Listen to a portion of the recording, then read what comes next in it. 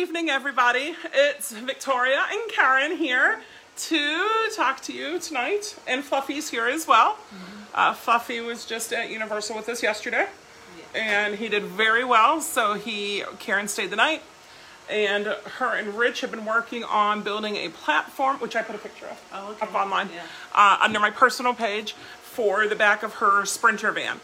And in order to outfit it properly for the dogs and for the wheelchairs, we kind of needed that. Yeah. So that's what we've been working on today. And then, of course, I go to make eggs for breakfast like a good host would. And we didn't have any gas. Yeah. We have a gas stove and the propane was gone. So Rich had to go deal with that first. So it has been a busy day all the way around. And we now have time for you guys, which is good. And to talk about one of the things that we've been getting a lot of lately, inquiry-wise, is basically how disabled should you be to have a service dog? What is it that you should be looking for? I've had people tell me, oh, I get migraines. A lot of times when people tell me that they get migraines, it means they get some headaches sometimes. Therefore, they think they should have a service dog, and that's not the case. And I'm going to tell you why. But first, Karen, her real job when she's not doing dog stuff and whelping puppies and training dogs and all the fun stuff is nurse. She is an RN, an official RN. And for her, Rena, she knows a lot of the medical stuff. So she's the person I defer to when questions arise. So Karen, talk to me about being disabled. So a disability can change your life. So a disability that alters your ability to go outside, to lead a normal daily life in the public, in your home, is one that you would need to mitigate with medical equipment and or medication and the support of medical physicians, one or multiple, or a team of medical physicians. That's the type of disability that you might consider a service dog for. If you have one condition... I got it. Oh, it's eating the charging cord. Yeah. If you have one condition and it does not stop you from leading a normal, productive life, that you don't take regular medication for, that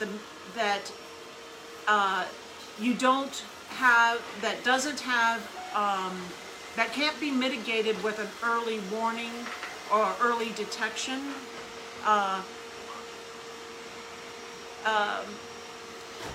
For example, there are many medical conditions that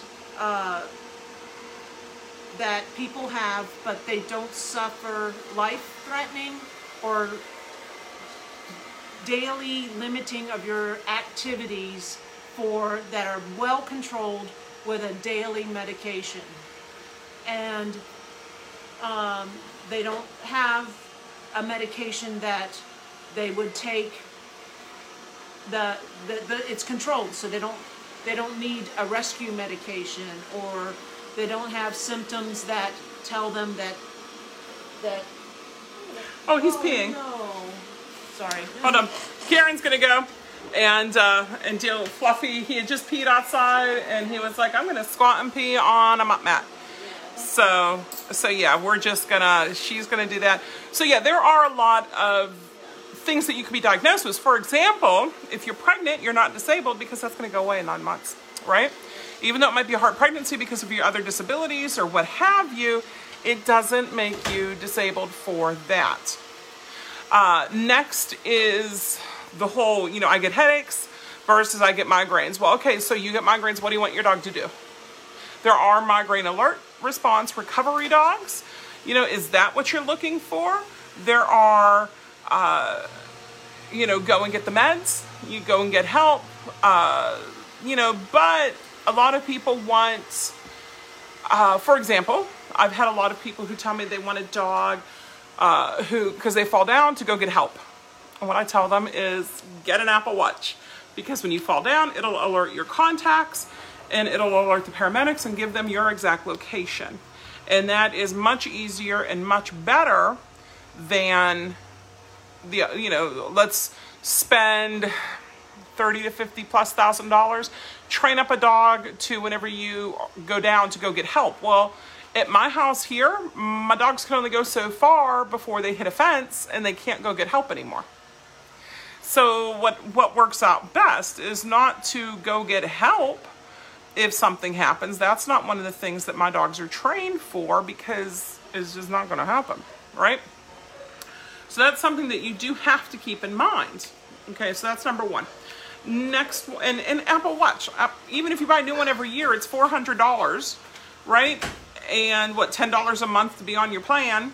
About like, oh, I fall, I need a dog to come and help out whenever I fall. Yeah. And then an Apple Watch is just, we changed out Fluffy for Holstein, because Holstein won't pee on him on that. Yeah. Tasks like Go Get Help scare me, don't they? Yeah, because first with Go Get Help is, it's one thing if Karen and I are at the park together and it's Go Get Karen, but it's still a crowd of people, right? My Apple Watch, she's one of my emergency contacts on it. So if I do go down, it'll alert everybody. It'll alert all my emergency contacts and give my exact location so she can come and get to me, right? If it's just go get a random stranger to help me, the random stranger is not necessarily going to understand what your dog is trying to do. Feel threatened by your dog approaching them. Oh, look, this dog needs a home. He was abused and abandoned. Yeah, and that might be the interpretation of why your dog's free and not tethered to you. And, so until you actually get voice boxes onto your dogs and your dog can actually communicate through his barks being translated in some future technology like up. That isn't a reality right now at all, and isn't in the near future either. So don't let anybody tell you otherwise. But that is not a practical thing to have a service dog do. Apple Watch works much better. What if the person didn't walk off and steal your dog? Okay, so that's always a possibility with the Go Get a Rando for help, right? They can take your dog and walk off with your dog, right? Yeah. And you're out of commission. You can't help. What if it was worse? Well, what's worse than stealing my service dog? What if it was a PETA, right? A pervert. Yeah. And he came over, oh my gosh, it's my sister, wife, girlfriend. Oh, I'm going to take her out to the car, and now you're kidnapped. And now you're sold into the sex slave business. Yeah, that is actually a reality. Yeah. Not to try to scare everybody, but that does happen. And your dog is better trained to stay with you, along with having the medical equipment of an Apple or Samsung watch. The watch is going to signify. It's going to notify your next of kin or your emergency person that you fell, and know you didn't respond. And the dog, it's better to train that dog to stay with you and try to keep you calm or wake you through tasks that have been trained, than to send that dog to get help out in public, especially. Now, about getting help in the house, we've had stories where that's been very effective for a service dog within the home, meaning go get Karen, go get Rich, go get Luke. And that's been very effective. That's been a very, very good task for a dog to do in home. Just like go get your medicine, especially if you have your medicine in the same container in the same place and you happen to be in another room and the dog has access to where your medicine is. And if you're like closing your doors and whatnot, then the dog can't get into not unless you've taught your dog to open doors and that kind of thing. So that will also require you to have the proper equipment on your door so your dog can open the doors. Yeah. But it's not impossible. It can be done. You know where it comes in handy is having a doggy door built in, right? Yeah. You have a doggy door built in, but now snakes can come into your house. Yeah. Right? Exactly. Or you have a doggy door in, and again, if you guys have been to my house, you know that we have the dog yard and then we have the rest of it. So what if Rich is out with the cows past the dog yard and my dog can't get out there? Now, it was one thing whenever we had Arrow who could jump this fence. He would jump, he would go. Right? Yeah. But that's not the case with any of the dogs I currently have, and I kind of don't want them to jump the fence. Yeah. So, well, then I'm going to train a bark. Let's talk about that. Oh my goodness. Don't train a bark alert. Why? Because what is a barking dog? A barking dog is an aggressive dog. No, he's alerting. Find another way to teach your dog to alert. Yeah. Well, I don't pay attention to them. Well, then stop it. So your service dog is not allowed to disturb the public. So what does a bark do? I think it disturbs the public. It disturbs the public. Every person in the public, whether they have a dog or not, gets disturbed by a barking dog. Whether they interpret it as the dog needs something or, but it does disturb. Your service dog is supposed to be seen and not heard, not even seen. The best compliment you have is when you get up from a public transit or a restaurant and everybody's shocked that you even have a dog. That's how well behaved your dog was. That's how well tucked under and your dog is alerting to your medical condition silently to you, not disturbing others while your dog alerts to your medical condition. So it doesn't make sense to have a dog that jumps on you to alert to your medical condition out in public. What if you're in public transit and your dog needs to stand up and jump on you? Or, what if you're on a plane and your dog needs to stand up and jump on you to alert? What if you're not paying attention, your dog jumps and you fall over? Or one thing that Karen and I was talking about the other day, dogs, especially medical alert dogs, have alerted to people who aren't you because it smells the same or it smells different. And they're like, hey, that diabetic smell coming from you, it's coming from her now. Hey, I smell that same thing, because they know, right, especially if you work with other trainers or if your dog has ever been with somebody else, something like that could happen. So if your dog comes up to me and jumps on me and I fall over and I bump my head. Bump your head or break your hip. Break your nose, get a gash. And your service dog are liable for that. Because your service dog was has put a higher being in danger, has harmed a higher being. And your service dog could be put down for that. Yep. Because whether it was intentional or not, your service dog harmed somebody else. And that is, per the legal framework, a reason why a court system could say your dog does not deserve to live any longer. So think about that when you're teaching your dog to do something that could be, do alert. When your dog has a natural alert that you have not bothered to train into something that's calmer. So that definitely, and a lot of times, at first it looks bad. It's just like barking. Does barking work? I mean, technically, yes. But find another way. And the whole, I don't pay attention to my dog and I push him away until he barks at me. Then you need to improve yourself. This is your dog trained to help you. A lot of handlers with medical disabilities ignore their dog's alert because they're too busy doing something else. Playing on the computer. Yeah. And Facebook. The dog is alerting them early for some medical condition where they could have taken medication early for.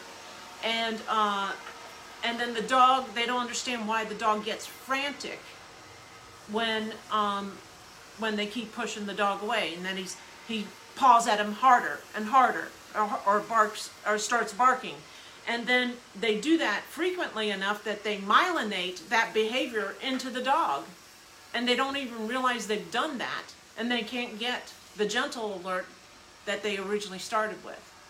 And we see these problems. We have handlers come to us to fix these problems. All the time. All the time. Which is fine. Yeah. Because you don't know what you don't know, right? Yeah. And that's what we're here for. So we have some comments that have been coming up as we've been talking. Thank you for what you do to assist those with disabilities. You're welcome, Anne-Marie. I like tasks like Go Good Help scare me. Yep. And I wouldn't want my dog to find rando people. Right, Amy? I agree. Here we got a question. My son is in a wheelchair and born with multiple cognitive limb abnormalities. He has no other health issues. Would he qualify for having a service dog? It depends. It depends. You have to see first what tasks, Anne-Marie, would the dog do for your son, right? That's the first thing, is you have to have a disability. Your son has a disability. Second, your dog has to be task trained to mitigate that disability, which means to help make that disability less bad. Okay? Okay, and if your son, your son's out independently with this service dog, can he care for the service dog while he's out in his wheelchair independently?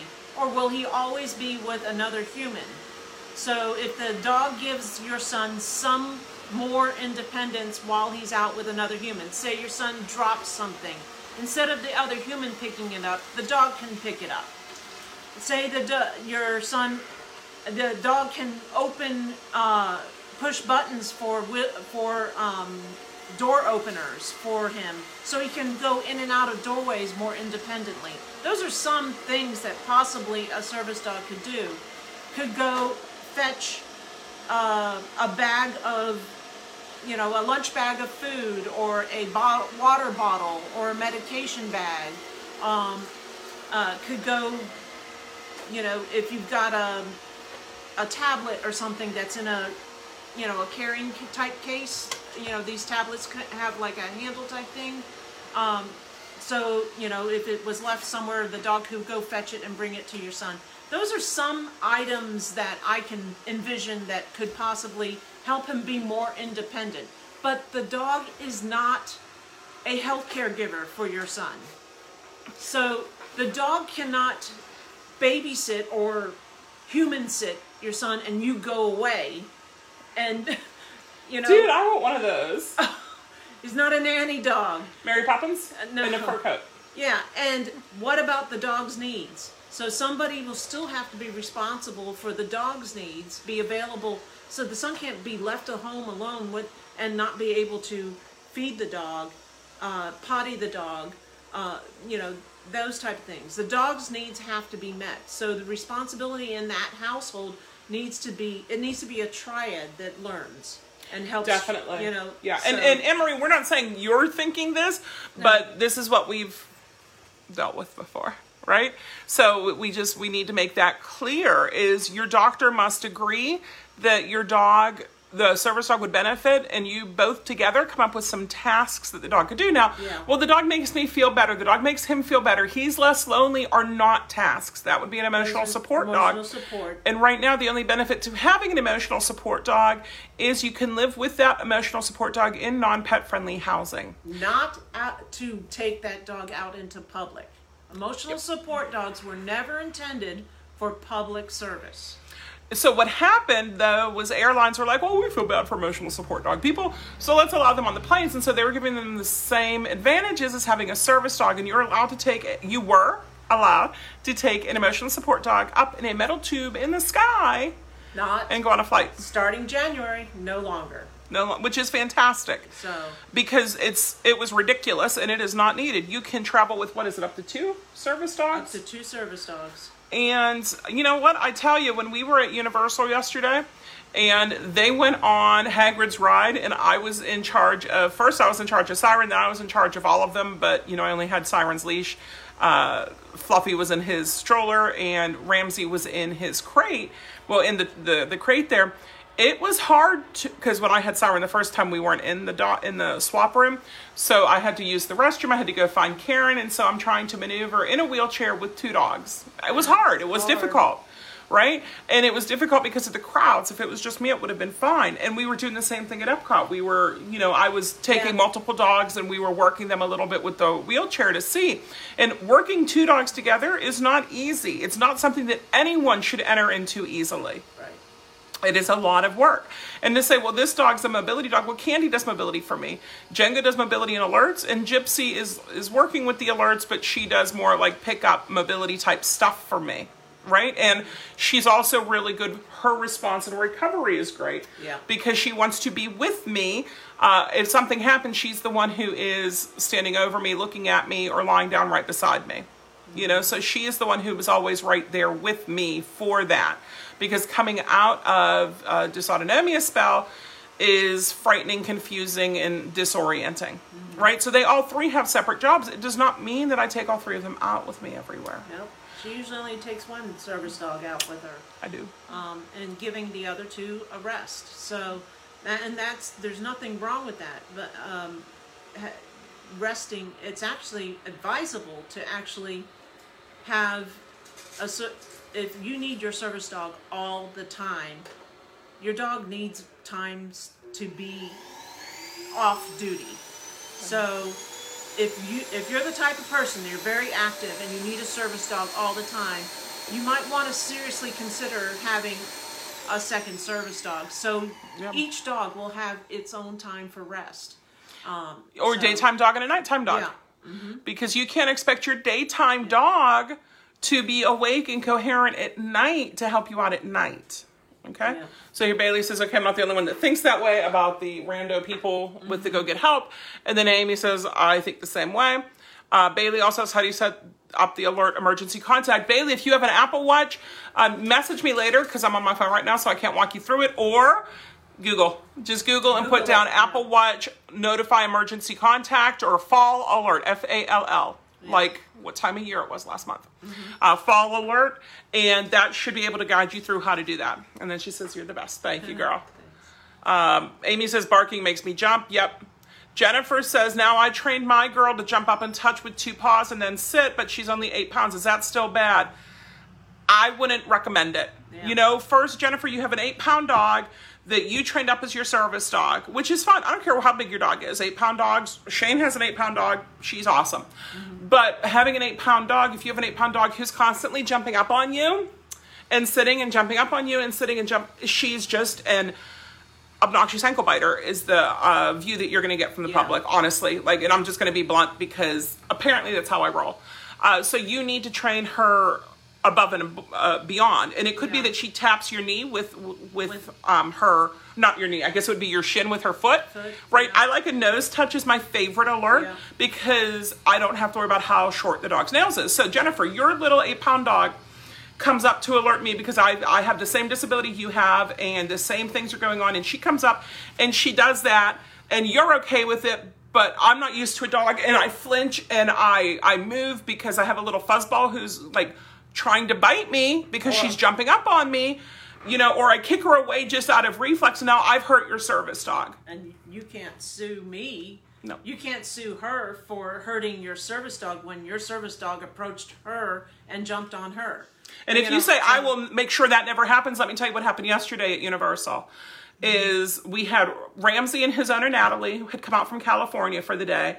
Karen and Fluffy were there. Fluffy had a stroller, so sometimes he was walking, sometimes he was in the stroller. Jillian was there with Siren, and then I was there with Gypsy, who was at 3. She was the oldest, and I had my wheelchair. So we were going, they were letting me clear the way for them in the wheelchair, and they were following up behind. They noticed 3 or 4 people, as they're walking down, reach out and pet the dog. Pet Gypsy. Gypsy, because it was so crowded. Did they reach capacity yesterday? They reached capacity before 11 o'clock yesterday. So they reached capacity.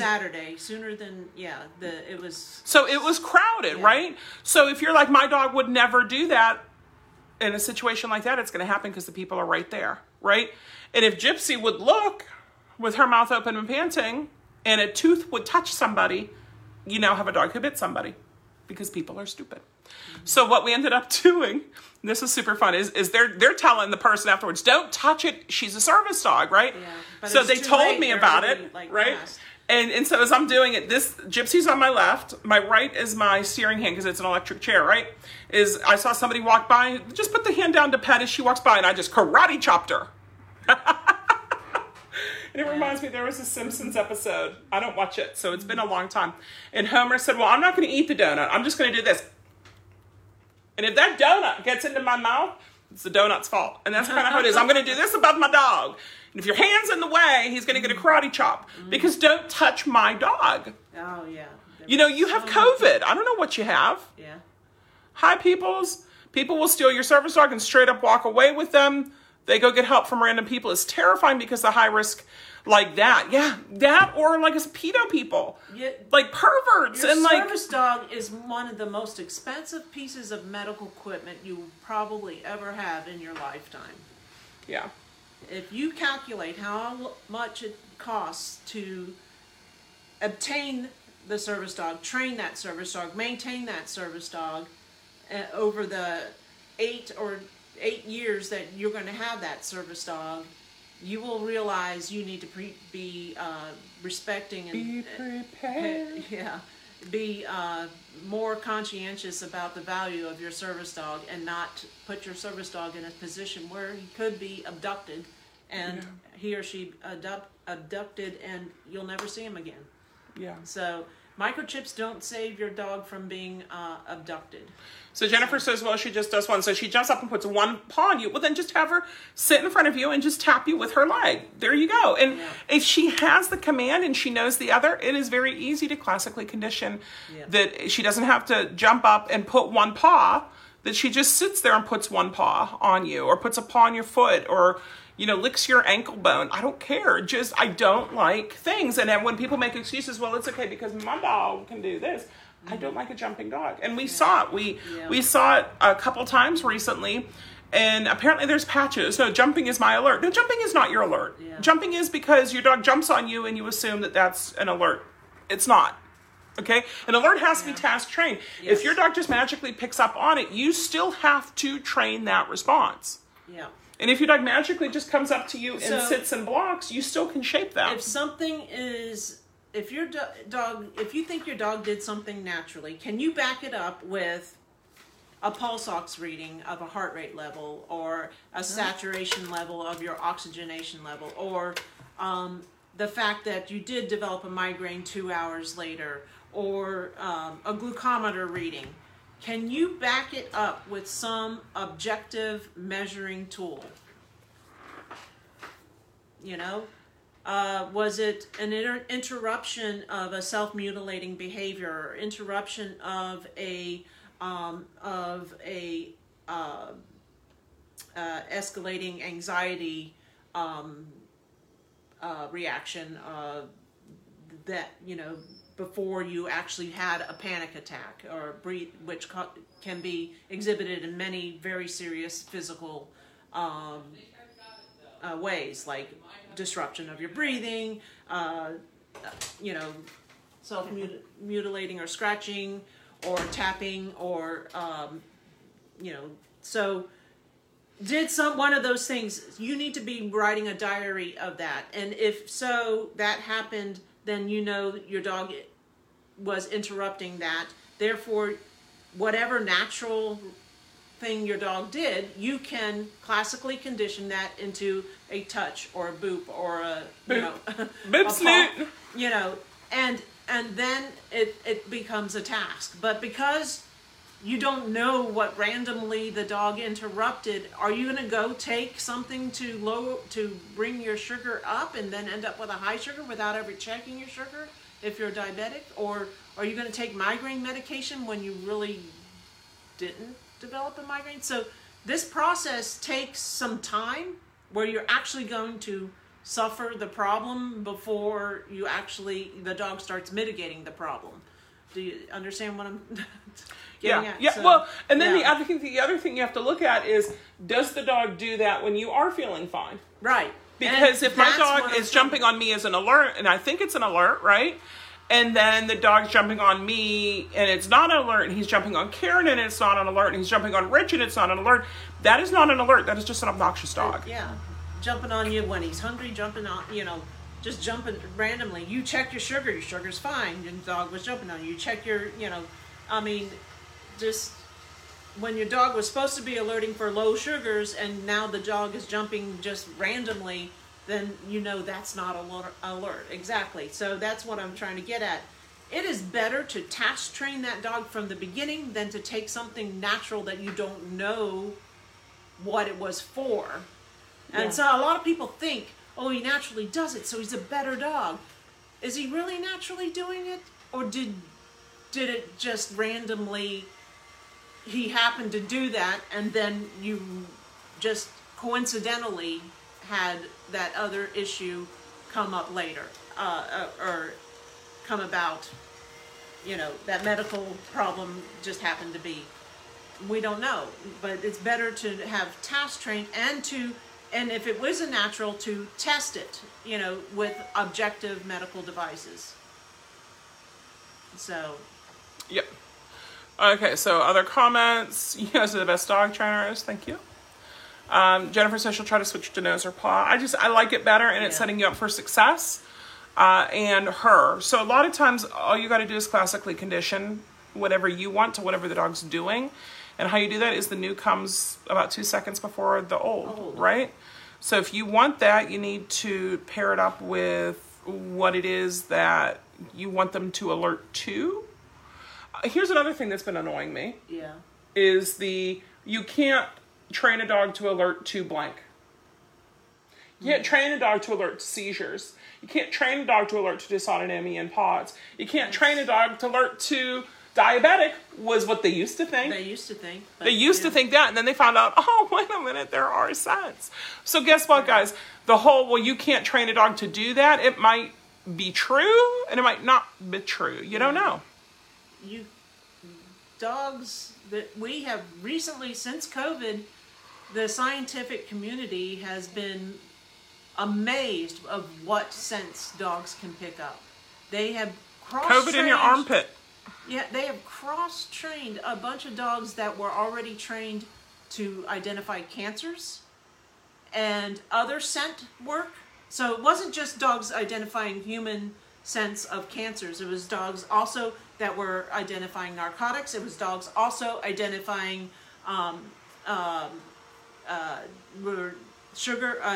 diabetic alert dogs, and dogs that were just scenting, identifying scenting in sports, like the natural oils and whatnot.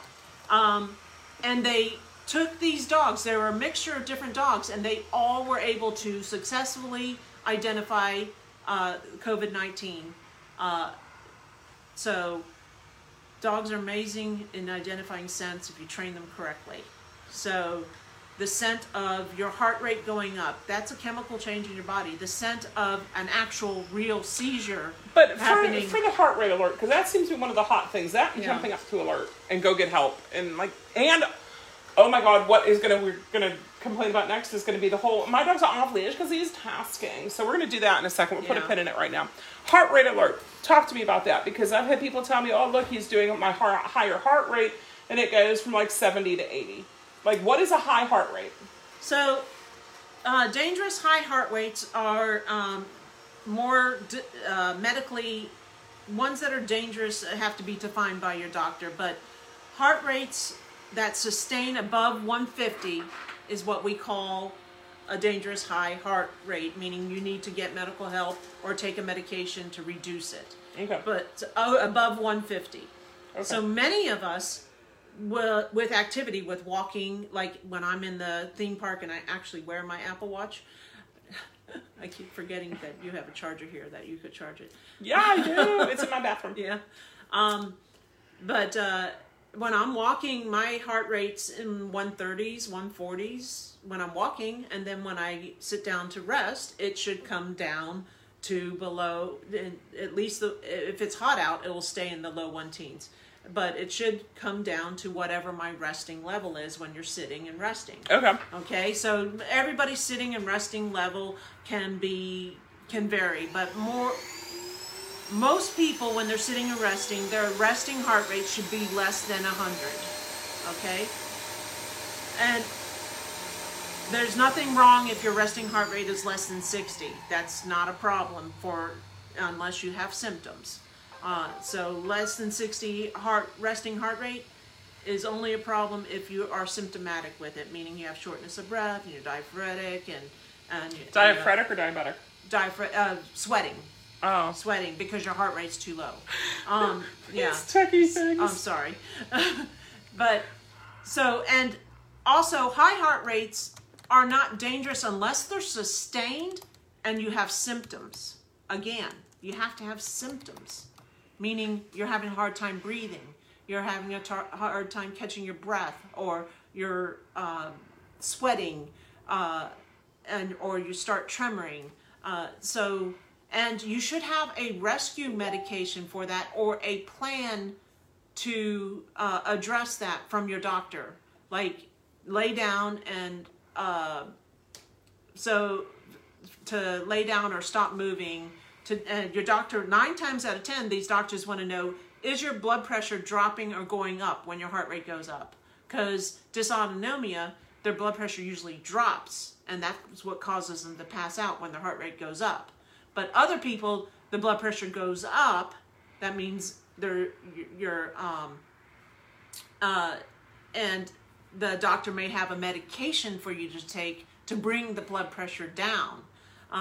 Because a high blood pressure with a high heart rate can mean a lot of things. So you need to be working with a physician when the physician needs to say, here's the plan. If your heart rate's this, I want you to take your blood pressure, and this is what I want you to do. If your blood pressure's fine, this is what I want you to do. If your blood pressure's low, this is what I want you to do. And you can have different alerts for it all, or you can just have your dog do a generic alert, something's wrong, which tells you to take your blood pressure or check your pulse ox or whatever. So if your Apple Watch is telling your heart rate is up, is it sustained? Because your Apple Watch will say how long it's up, and usually so this needs to be worked with. This is not something that we work with independently without you and your doctor working with it. My doctor doesn't believe me, so it's okay, because I really have. Then it's not a medical disability. If your heart rate's in the 110s and 120s sporadically, everybody has that. It's not, and then that's the problem with having an Apple Watch nowadays, is everybody's, oh my gosh, I have tachycardia, but everybody's heart rate varies tremendously. So the nice thing too with wearing the Apple Watch is it checks it periodically throughout. Yeah. And so I'm able to go and look back, and then I'm able to give that information to my doctor. That to your doctor. And then he looks at it, and then he can change up my meds or figure out, like, I'm feeling really wonky. Oh, I need to check that yesterday whenever I wasn't feeling great. Yeah. And see if it shows anything. I did find I do have a pulse ox in my bag. And your doctor told you to take your blood pressure because it's important to know, because he can't... 130 over 70. Yeah, so it wasn't low. No, it was fine. So it was fine. And so he would tell her to do something different for a normal blood pressure versus a low blood pressure. And it's important information, because it works together. Your doctor doesn't want to prescribe you or tell you to do something that's going to lower your blood pressure further, and if your blood pressure is low, your doctor wants to be able to correct that before you faint, before you pass out, basically. Yeah. So if you are training your dog to do multiple kinds of alerts. So if you're going to do multiple types of alerts, what I tell people is pick the top 3 things that you want your dog to work on, right? Yeah. And then you're not going to have touch my left knee for gluten, touch my right knee for diabetic, touch my elbow for tachycardia, go down my throat if it's something I shouldn't eat. You pick one, right? Yeah. You pick the worst thing that you have to deal with, and you work with that. And if your dog magically picks up on something else, then you have to check, okay, is it the diabetes or is it the syncope, right? Which one is it that my dog's alerting to? Mm-hmm. And if it's something different, like gluten, you could do gluten and diabetic because they're separate. They're separate, yeah. But your dog is not a nurse, right? Your dog is not Mary Poppins. Your dog is not a doctor in a fursuit. Your dog is a dog. So it's your responsibility to follow up with, what that dog is alerting for. So here we have, here's a personal example. If Holstein were to alert for gluten, well, he's retired now, but I still haven't trained Ross to alert for that, and I can start actually scent work on Fluffy now. But if he were to, I would ask Holstein to alert for the gluten. That's how I trained him. I have him check food. I don't have him smell around my environment and alert me if gluten's in the environment. That's not how I've trained Holstein.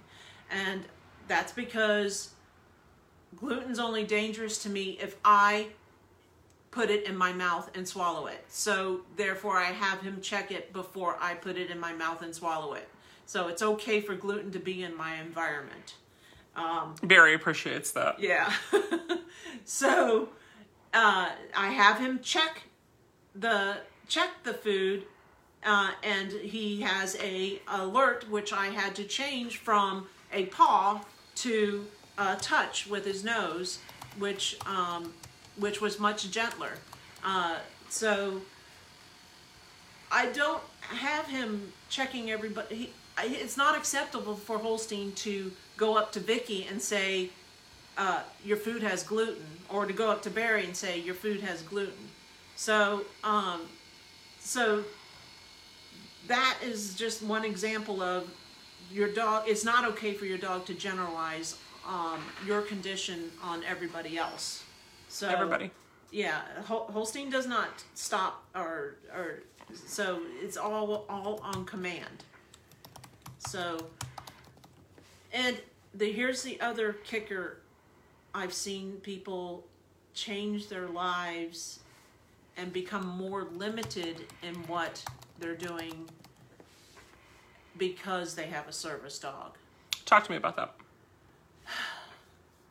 A service dog is supposed to free you and enable you to move about the world more easily, not keep you more afraid of the world, not keep you inhibited from going out, inhibited from being independent. It's not supposed to make you more dependent. So, and that's why we keep emphasizing work with your doctor. Yeah. You should be, your service dog should not make you more afraid of other people, more afraid of the general public, more afraid of going places. Then your service dog is not mitigating your disability. That means your disability needs to be dealt with in the medical world. You need to work with your doctor better to find more mitigation through medicine or through other therapies until you get to a point where actually a service dog can help you be more independent and less dependent. You shouldn't be dependent on the service dog to watch your back all the time, to, how can I put this nicely? Just be blunt. Your service dog is not there to be a protection dog. Yeah. And people's interpretation of a protection dog is I want my service dog to go check my house for intruders. I want my service dog to attack somebody if they walk up from me behind or bark. They don't actually want them to bark. They want them to be be intimidating to others. Yep. So, and so therefore we get people who ask for us to train German Shepherds, Malinois, dogs that are more intimidating looking. It's because they want the general public to be more intimidated by their dogs. And it has the opposite effect. And they don't realize that a golden actually produces oxytocin in people when they see it, and it actually makes people less intimidating around you, although the people are trying to pet your dog all the time. But usually they don't. That was ridiculous yesterday, man. But, that never happens. Apparently she looked extra floof. She did look extra floofy. But, wait till they see what we have coming. Oh my gosh. But so your dog should not be attacking or threatening other people independent of a command. Even if so, it should only be a bark and not a attack, not a... No, service dogs are not personal protection dogs. Yeah, that's so what I'm they're trying to totally get. separate. Yeah, so if you have a service dog and you want weirdos to not come up to you and you want that, you cannot train a bark, growl, command to that service dog. That would be a separate dog. Right. Because as a nurse who works the night shift, it can be a little bit scary coming home at night for Karen and for some of her friends and some of her other nursing buddies. And, you know, like, protection dog might not be a bad thing, but... It's not my service dog. Yeah, that one. The dog cannot be, and even if you do have a protection dog and you're not a police officer, if your dog ever bites anybody, whether it be on command or not, it is harm to higher being. And what did we say earlier? That's not a good thing. That your dog, according to the court, your dog is harm to higher being, and a court system can decide that your dog no longer deserves to live. And it's out of your hands to make that, when the court makes that decision, because your dog harmed somebody else. And it doesn't matter that that person was trying to harm you. Your dog is not supposed to harm others. There's no stand your ground with your dog. Stand your ground. That only applies here in Florida to guns, not to your dog. No. So if you do, it is not a service dog. Do not train that as a task. And yes, I have had people ask me, I want to train that. No. When you do that, no longer a service dog. Yeah. Sorry, Charlie. So that's the way the ball bounces. If you have problems with people in public, your dog can block, can cover, but not bark or not growl. That's block, not bark. Yeah. Not growl or threaten others in any way. That's not we're not going to do that. We're not going to train that, and we're not going, and it's not appropriate for a service dog to be trained to do that. And we're not going to train your dog to search your house. And what is your dog going to do once it searches the house? That's, again, training a dog to bark or to attack, and that's not what a service dog is trained to do. So, and that's not a medical, that's not mitigating a medical disability either. No. So that you've reached a different realm with that dog when you're training that. There's no medical disability in teaching your dog to search the house and attack somebody. Because you know why? And here's my thing, is you could just leave the dog at home, and if someone breaks into your house, your dog would bark, bite, carry on, and be a deterrent. Yeah. Instead, you're taking your dog out with you, and then coming home and saying, check my house for bad guys. Yeah. And it feeds into the whole, the world is out to get me, and the world is not out to get you. The world's not out to get you, and if that's, so it's, having a service dog requires you to work with your medical team hand in hand. Yep. Any other questions? Yes, we have a physician-patient relationship in your service dog. I'm a military spouse trying to own or train my dog. I have anxiety and panic attacks with physical symptoms. Right now I live in a remote area and it's impossible to get a PCP, so it's hard to have a physician to help me and be on board. So, I'm not in the military. I've never been in the military. Neither has Rich. But there has to be a doctor on base, right? So yeah, if you have trouble getting a primary care provider, that's a PCP. The military has programs where you're allowed to obtain one that is not part of the military base, and you need to tap into that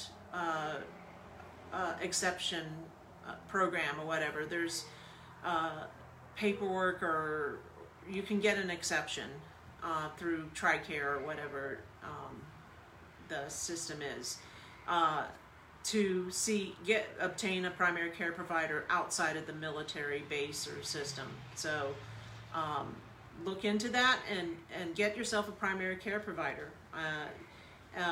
There's a lot of telehealth programs nowadays. Yeah. So you can you see that person one time, and then you're allowed to communicate via telehealth afterwards.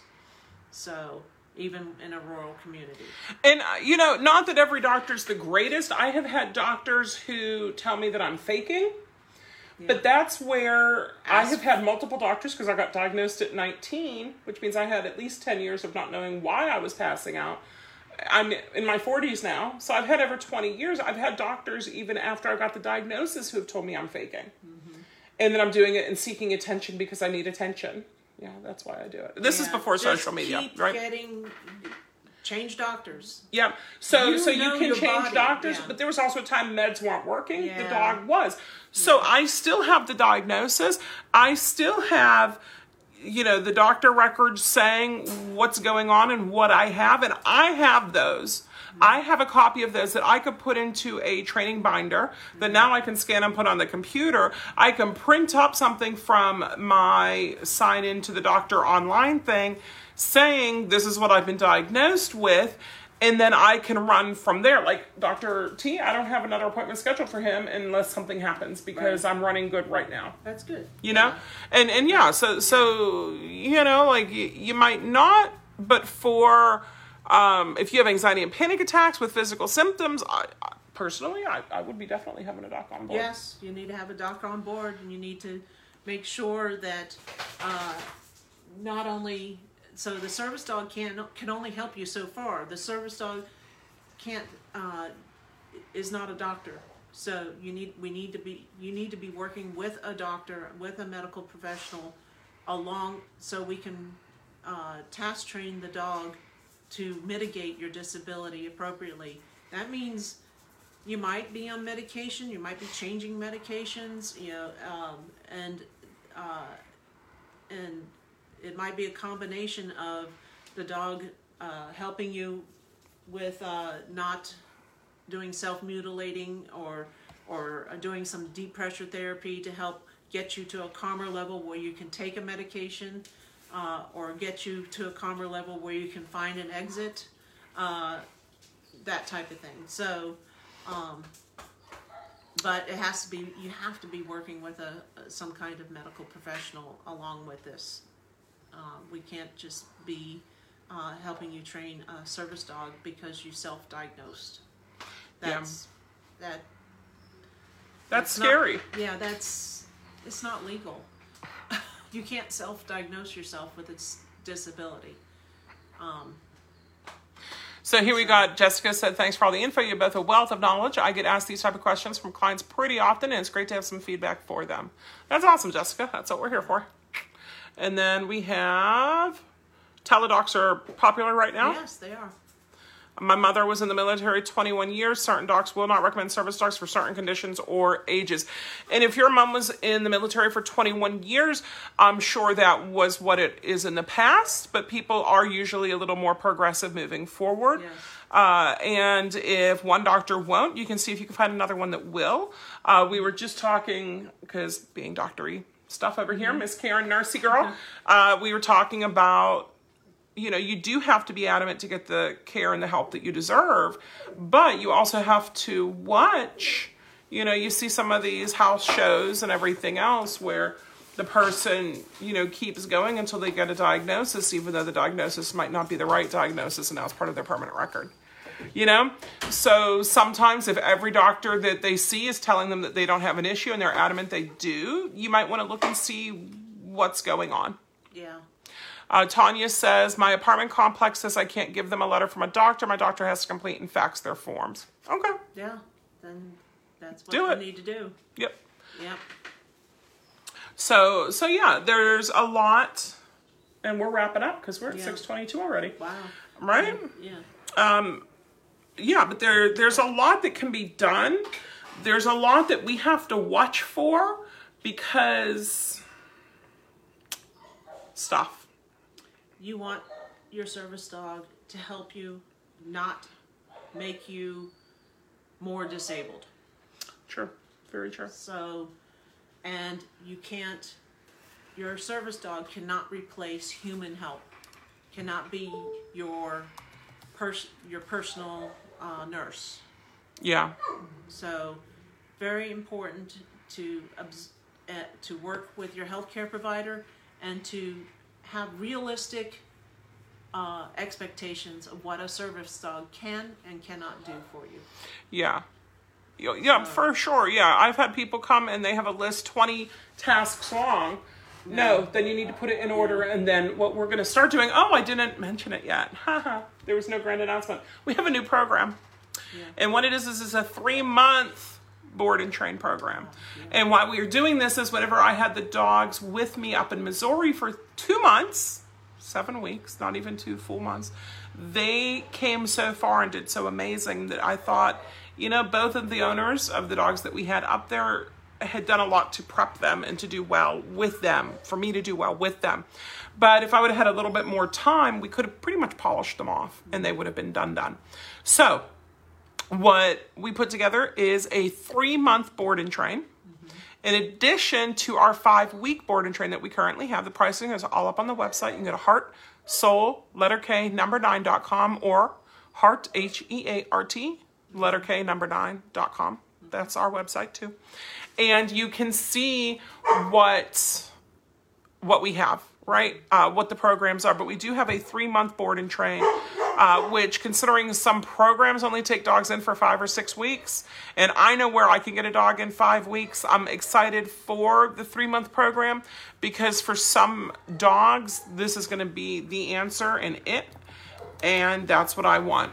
You know, I want to be able to have that we can offer it. And we're also offering it through Hope Service Dogs. However, we're only offering it to the dogs that we have bred through Hope Service Dogs.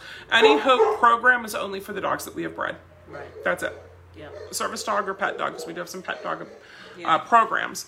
But we want that. We want the awesomeness that is our training to be able to go and help more people. Okay? So that's it. We have Christmas coming up this week. We hope you guys have a very Merry Christmas or whatever holiday you celebrate at this time of year. And I will be here next week. Karen will be working next week. I'll be working. Sad Vicky. But saving lives. Right. Always saving lives there. So if you live in Gainesville, don't do anything stupid and end up in the hospital. Yeah, I don't want to see you. Yeah. Karen hates seeing people she knows at work. Yeah. It's the worst. Okay? So otherwise, have a very Merry Christmas. That was not COVID. That was just a cough. And no puppies yet. No Lucy, no Lita coming into heat. Yeah. It looks like we're looking at January. We are switching up their food. We will tell you more about that later. Yeah. As it actually happens and as we see what the difference is. But I have 2 bags that just arrived today. So good. All the 3 breeding girls will be switched to it. Good. Or are already switched to it. So we'll see how that goes. Otherwise, you guys enjoy your evening. Enjoy your time. And I will catch you guys on the flip side. Bye.